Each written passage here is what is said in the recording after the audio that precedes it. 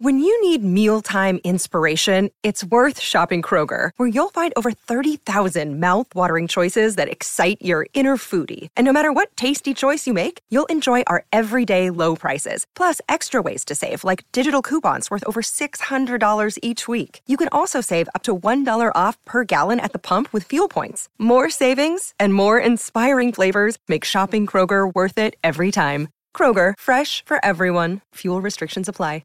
Another day is here, and you're ready for it. What to wear? Check. Breakfast, lunch, and dinner? Check. Planning for what's next and how to save for it? That's where Bank of America can help. For your financial to-dos, Bank of America has experts ready to help get you closer to your goals. Get started at one of our local financial centers or 24/7 in our mobile banking app. Find a location near you at bankofamerica.com/talktous. What would you like the power to do? Mobile banking requires downloading the app and is only available for select devices. Message and data rates may apply. Bank of America N.A., member FDIC.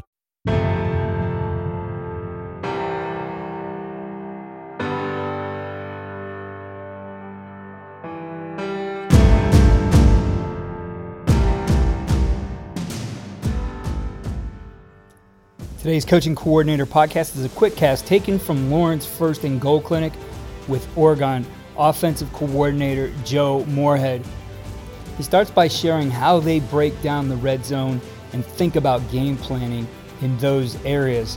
He goes into and defines RPO and how they think about RPO. He talks about simplicity and their approach to it, and then answers a question on the evolution of defense. I think there's some great takeaways from this one. The entire talk is available on CoachTube, and if you haven't seen this one, it's definitely one worth getting. It's a great resource, I think, as you look at your different RPOs that you can use in the red zone. He provides plenty of examples of his team using those, especially as they start to get closer to the goal line and the different things that they use to attack those there. The link for that will be in the show notes, as well as a code on saving on that clinic right now. So here's Coach Moorhead on red zone and RPO. Next thing I want to talk about is what we define as our red zone areas. All right, so from the -1 to the 10-yard line is backed up for us. From the 11 to the plus 36 is what we call freewheel. Okay, then once we get into what we call the fringe, that's the plus 35 to the plus 26. And to me, this is really the last area on the field where you can take a shot into the end zone. A lot of people call this the logo area. We call it the fringe. And in terms of what we're doing and how teams are playing us, we've consistently seen in that fringe area people defending you for the most part like they do up the field. The fringe area game plan from the 35 to the 26 in most instances mirrors what you're going to see on first, second, and third down in the freewheel zone. So that is a place where we like to take shots, where we like to throw the ball and push it down the field, and pretty much from the defense see what you see in the regular freewheel area. The next area down is what we call the red zone, which is from the plus 25 to the plus 16-yard line. And from a defensive philosophical standpoint, this is where you start to see a little bit more pressure and maybe a little bit more one high, a little bit more non-conventional looks than you see in the fringe area or up the field, with the thought process that they're trying to close up the middle, one, or two, they're trying to create some pressures to knock you out of field goal range, particularly at the higher end of the red zone. Okay.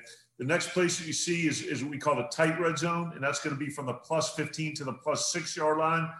And for teams that kind of have a quote-unquote goal line or tight red zone defense, this is usually the point of demarcation, and maybe it gets a little bit tighter to the 10 than it is the 15, where if a team's going to play what we call, 4 bracket, where they're going to play the 7 across and rush 4, and usually pair that with a 0 blitz, this is the point in time where that's usually going to show up. We're going to see 4 across or 7 across, kind of bracket defense, and then pairing that with 0 pressures, because it's a pretty good disguise. And then some people, once again, depending on the team, they're going to stay in their base game plan. All right, goal line is from the 5 to the 1. And to me, that's always been offensive personnel contingent. You get into 21, 12s, and we're at UConn 23s. You're going to see a matching of personnel and probably a little bit more heavier fronts. If you continue to stay in 11s, 10s, and 20s, you're going to see a base defense, but a more condensed version of it, where some of those too high zones turn into what I call zero locks, and you get the constriction of space in order to get 8 people around the box against a set where you only have 6 blockers, talking about with an attached tight end, and then adding the 7th with a running back. So that's part of our game planning process. We go through that for a first and second down exercise, and then third down.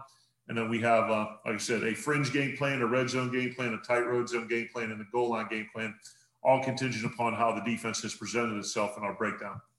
Working now into the RPOs, all right?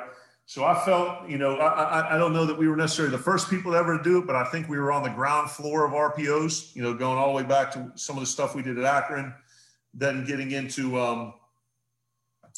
UConn, and then certainly where it really took off at Fordham and Penn State and Mississippi State. Now that we're doing now, people always ask me, well, what is an RPO? So kind of sat down and talked about the 5 key bullet points, which I feel are integral in describing what an RPO is. Number 1, I think the primary role of an RPO is that you are going to create conflict with one or more defensive players. All right. So the primary point and definition of RPO to me is we want to create conflict with one or more defensive players. Number 2, once you've decided who you're going to create the conflict on, you want to force the defender to make a quick decision. Okay. And in forcing the defender to make a quick decision, you're creating either a 2-on-1 or a 3-on-2 mentality. Okay. And with the end man on the line of scrimmage, you want to force him to make a quick decision between tackling the quote dive or playing the quarterback. All right.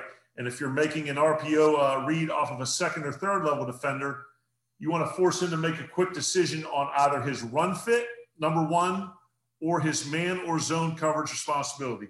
All right. So number 1, creating conflict with one or more defensive players. Number 2, forcing a defender to make a quick decision and creating either a 2-on-1 or a 3-on-2 mentality, allowing the end man on the line of scrimmage, or forcing, I should say, to play either the dive or the quarterback, or forcing the second or third level defender to choose between his run fit, number 1, or his man or zone coverage responsibility.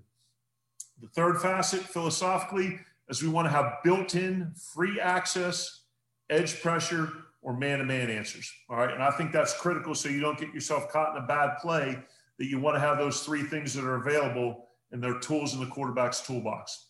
Okay. Number 4, we want to have the ability to change a run call to a drop back protection versus a loaded box or pressure.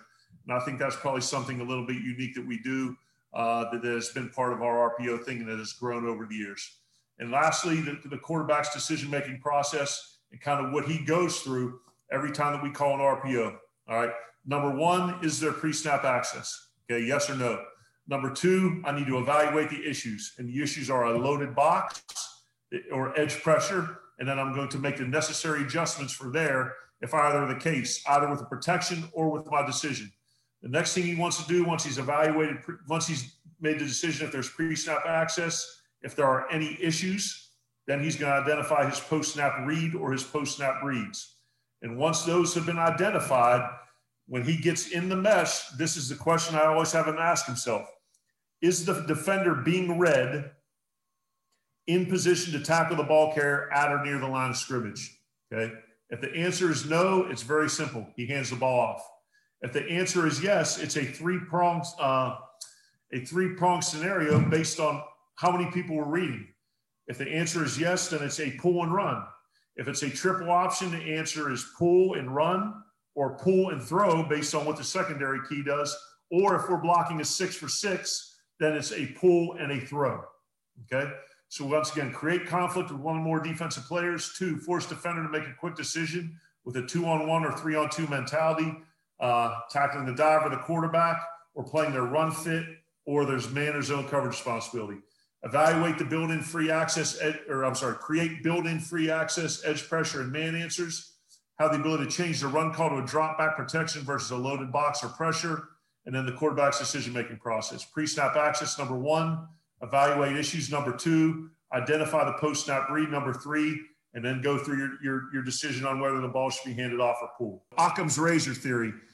To me, we have a unique and uncanny ability as offensive coaches and maybe coaches in general to overcomplicate a simple game. And to me, You know, it may look like we're doing a ton on offense, but I want the presentation of it to be the complexity rather than the application of it and the conceptual understanding by the players. So to me, Occam's razor theory is simple. It says it's the principle that of two explanations that account for all of the facts, the simpler one is more likely to be correct, and entities are not to be multiplied beyond necessity. So to me, I think simpler is better. I think a confused player plays slow. I think a player who knows what he's doing plays with confidence, he plays with physicality, and he plays with precision. So I truly believe that. Everything that we do, it's a three. Is it sound? Can we teach it? And can the players execute it? And that's the one thing with RPOs that I think people are searching for, that mythical play that answers everything. And I don't think that there is a perfect play. And, you know, what I've always thought we were pretty good at and continue to be good at is maintaining our aggressive mentality while minimizing risk. You cannot eliminate risk. You can't have a play drawn up and have it answer every single thing that defenses can do, because they can do a ton. There's going to be a play that you have dialed up that eliminates 95% of the risk on the field in an aggressive manner. And they could bring the one thing that screws the play up. And you know what? Sometimes you have to tip your cap to them and move on to the next play. But to me, that's keep it simple, maintain your aggressive nature, right?